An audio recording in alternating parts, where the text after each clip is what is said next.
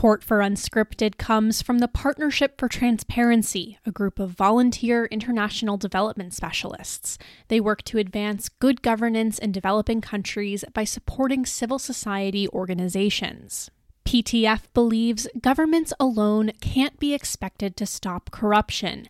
Their latest research shows that well-designed, citizen-led programs to strengthen transparency and accountability can produce better outcomes than state-led initiatives. PTF's report has practical recommendations for how empowered, engaged, and professional non-government actors can advance Sustainable Development Goal 16. To read the report or learn more about PTF's work, visit ptfund.org. Hi, I'm Casey Candela. And I'm Stephanie Filion, and welcome to Unscripted. Today, royals, President Mahmoud Abbas of the State of Palestine, and President Trump's advisor, Jared Kushner, go to the Security Council during Belgium's presidency. This is Unscripted, a podcast taking you inside the United Nations and beyond the scripted debates to the people at the heart of it all, the diplomats and the reporters covering them. This month, a royal family comes to the UN. And no, it's not Meghan and Harry on their first North American tour after Brexit. It's the royal family of Belgium. King Philippe and Queen Mathilde making their first appearance ever before the UN Security Council. Belgian Ambassador Mark Pixteen de Boutsweer said it. The country is sending a high-level delegation to the UN for the country's only presidency as an elected member of the council. But they're not the only high-level representative visiting the UN this month. No, and they're likely not going to be the ones in the spotlight either. After U.S. President Trump announced what his administration calls a peace plan on the Israeli-Palestinian conflict, which we'll call the Middle East Plan, all the journalists here want to know what's next. And this month, there's a lot happening at the UN on the proposed plan. President Trump has been promising what he calls the deal of the century since he was elected, and the 80-page document took 3 years to finish. He released the long-awaited plan at what some see as a strategic time. Both he and his strongest ally in the Middle East, Israeli President Benjamin Netanyahu, are facing re-election this year amidst political turmoil at home. The next step for the Trump administration is to convince the UN that this is the right approach for the region.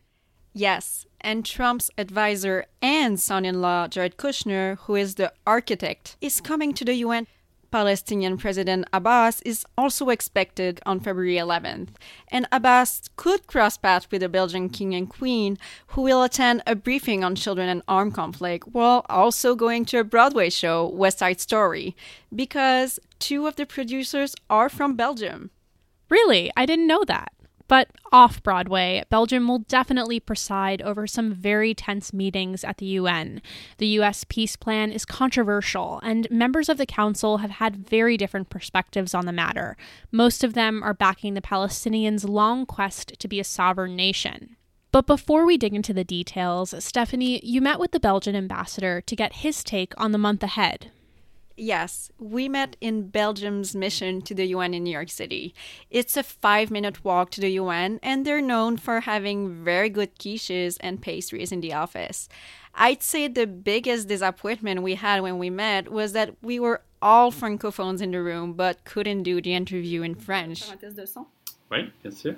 Bonjour, vous m'entendez? So the ambassador was appointed in 2016 in the midst of Belgium's campaign to get a seat on the Security Council. He's been posted literally all over the world, in Argentina, Austria, China, Pakistan, and Rwanda.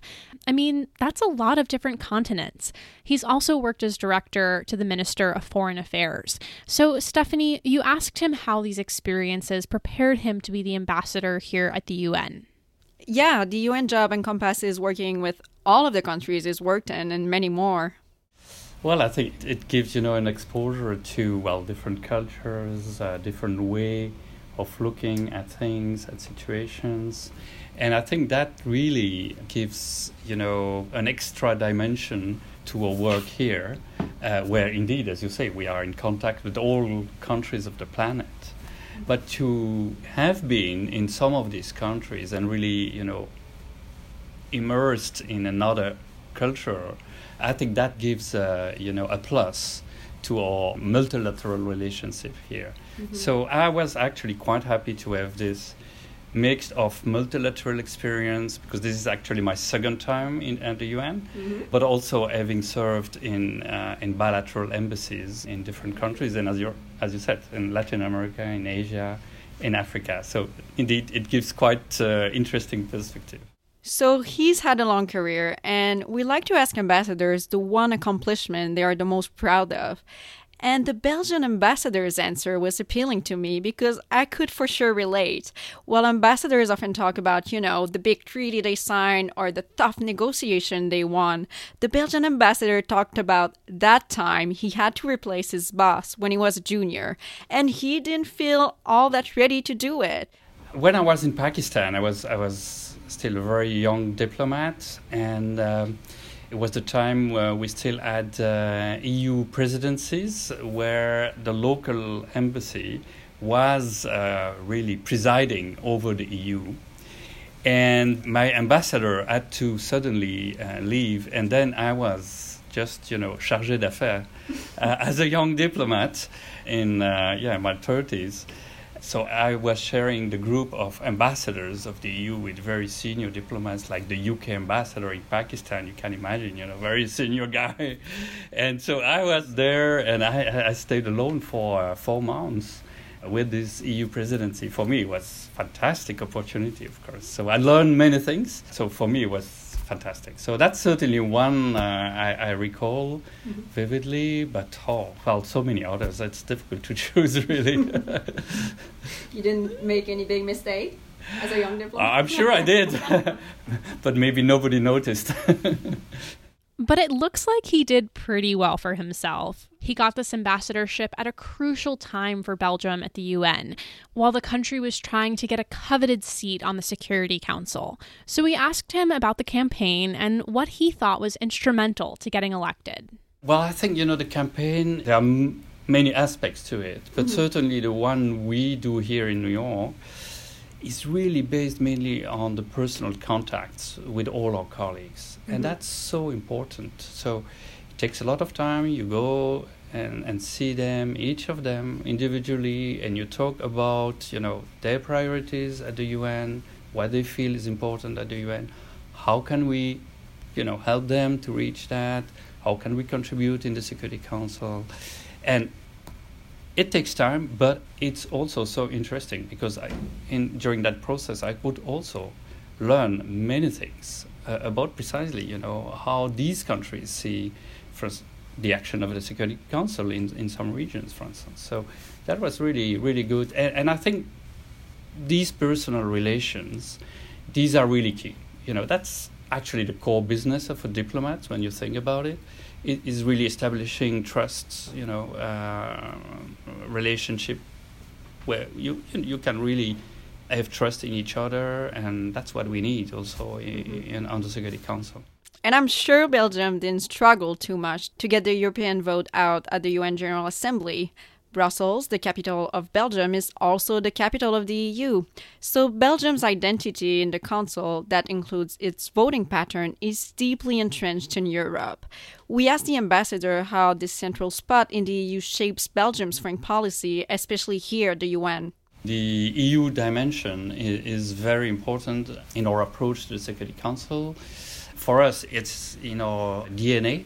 This EU dimension, of course, being, as you said, at the center, a capital of Europe, it's very important. And that's at the center of our experience after World War II, how to establish peace in Europe after so many bloody wars in Europe. The only way was regional integration. So this is something really we value extremely. And so, yes, we really try in the Council to have this EU dimension. There are 5 EU countries right now in the Council, so that's a lot, a third of the membership. Mm-hmm. So we really try to coordinate very, very closely, to speak maybe not with, let's say, one voice, because we all speak in the Council, but with the same message.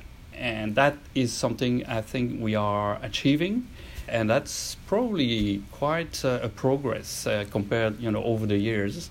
I think we are really making progress in that EU cooperation in the Security Council. For instance, sometimes on some issues where we feel this is really important that the EU speaks with one voice that time, outside of the council room, we go the five together and we make a statement to the press, so stakeout. And that's a way to very concretely expressing this, that we have one similar position on that issue.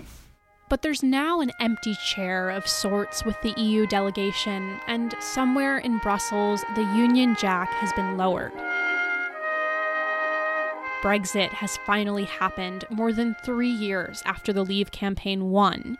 So something we and lots of UN observers have been watching is how Britain will interact with its European colleagues on the Council. Just last week, when we sat down with him, the Belgian ambassador mentioned 5 European members on the Council: France, Belgium, Germany, Estonia, and Britain. But now there are only 4. So we asked him how he felt about Brexit. Yeah, well, first, I think we're all very sad here. Also, our UK colleagues. So there were some very emotional moments today and yesterday. But I think we will continue to work very closely together. And our UK colleagues are saying it. Of course, they are leaving the EU, but they remain European. Mm-hmm. They keep the same values. And we all know these values right now are rather, under attack, under threat. And so it's really the time to work together, all of us. And I think the fact that they are not in the EU anymore doesn't make a difference. So on human rights, on justice, fight against impunity, all these issues, I think we will keep acting very closely together. Mm-hmm. But do you feel like it's, the diplomats who want that, or the British people? Well, I think, of course, the diplomats for sure, but I think the British people also, mm-hmm. I think it's quite clear that you have, a European way of looking at things, at values, that is different from, for instance, the United States.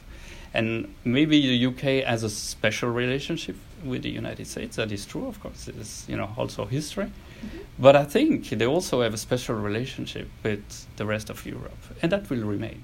So it will for sure be interesting to watch what the UK does post-Brexit and how it's going to execute its global Britain policy that UK diplomats told us about in our episode on Britain's Council presidency in October.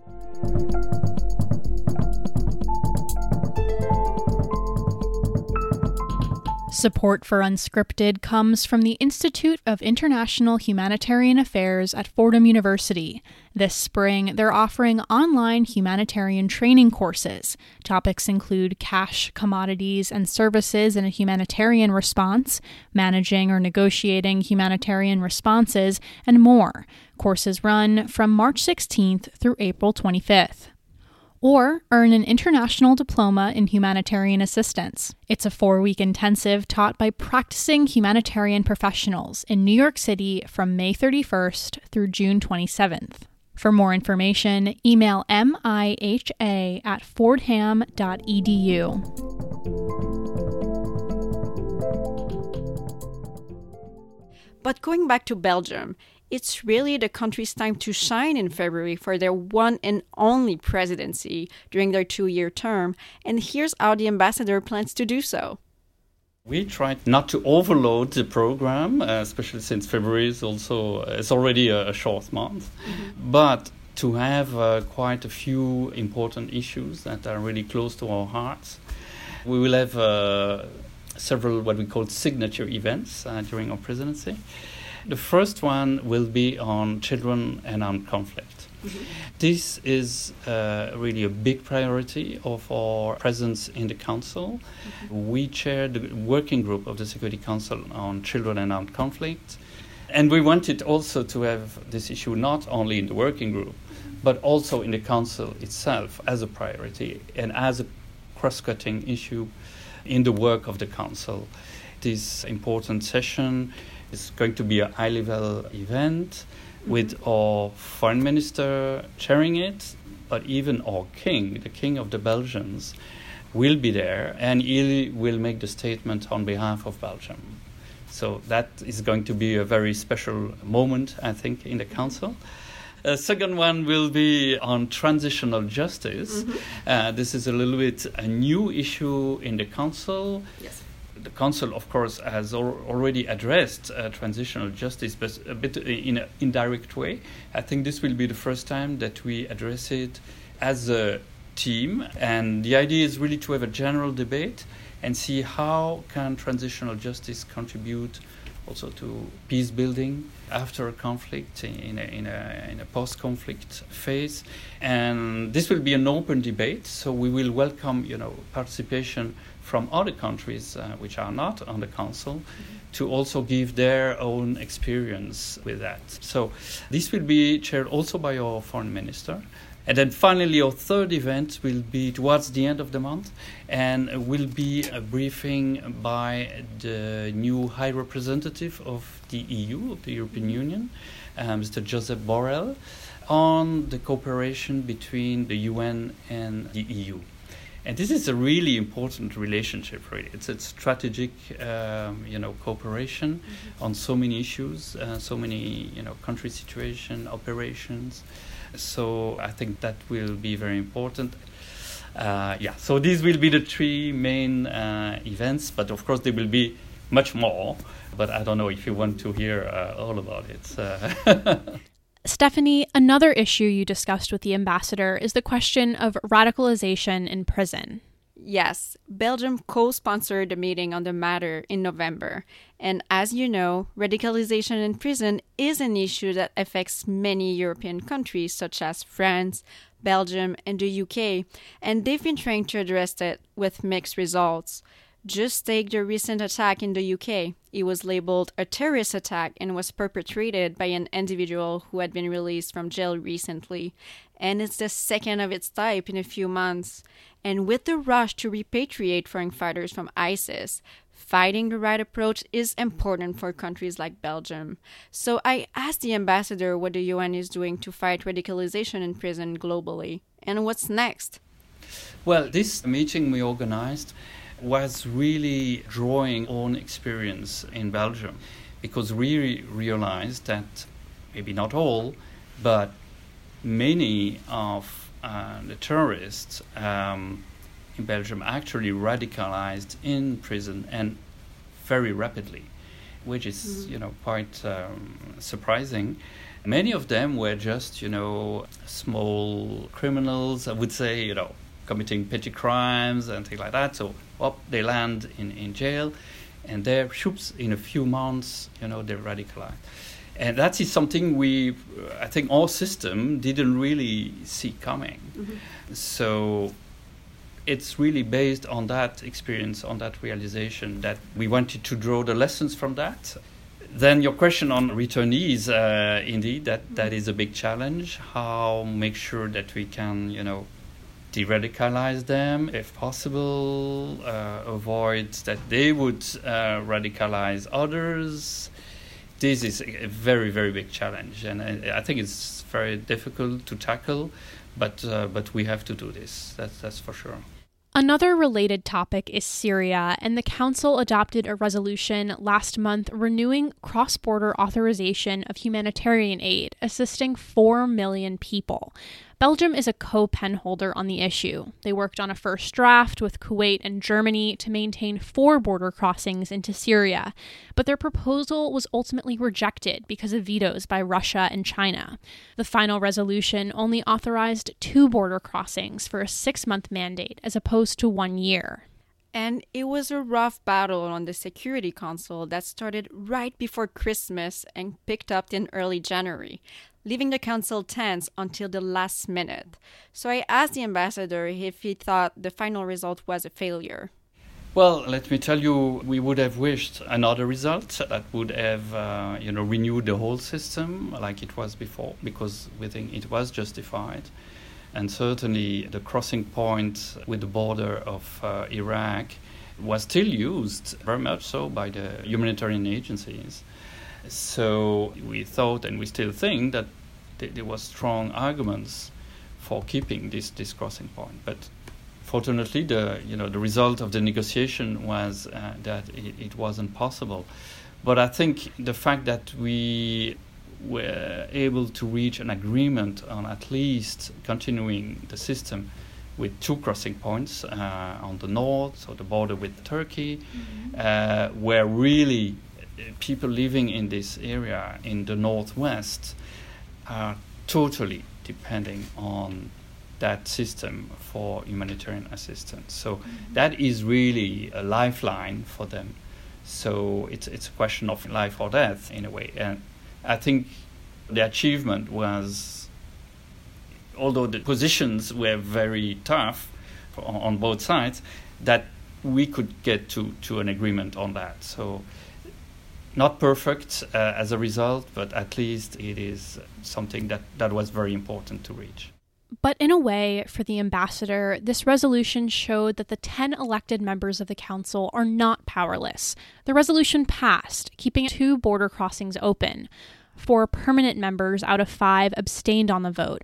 Only France voted yes. Well, I think that there are interesting developments with the elected members, the E10, as they are called. We meet regularly, the 10 together. We try to coordinate positions, not on everything, obviously. There are issues on which we don't all agree. But there are a few where we do agree. And I think, well, the one you just mentioned before, this cross-border mechanism, for instance, is a case where we could have a strong support from the E10. And if you look at the voting, it's quite interesting. And I don't know if you have many resolutions like that where you see that really the majority, the E10, and without them you would have no resolution. So I think that was quite interesting. Excellent. Thank you. Thank you so much. Okay, après ça, on est en français. And that's how the interview ended. Merci beaucoup. And we happily all started speaking French again. C'est sur votre site, en fait. Well, merci, Stéphanie. Merci beaucoup.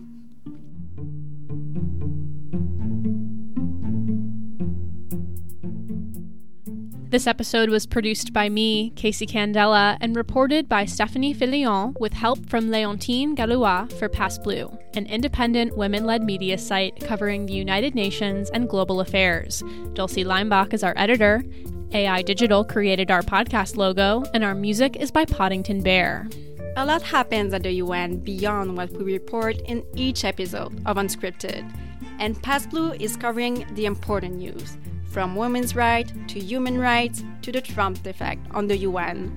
For day-to-day coverage, follow us on Twitter, Facebook, and Instagram. And to subscribe to our newsletter, go to passblue.com. Pass Blue's in-depth and exclusive stories and this podcast are possible with the support of the Carnegie Corporation of New York, the New School, and listeners like you. To show your support, visit Pass Blue's website and click Donate. Unscripted is available wherever you find podcasts. If you like today's show, please rate us on iTunes and share with all your friends.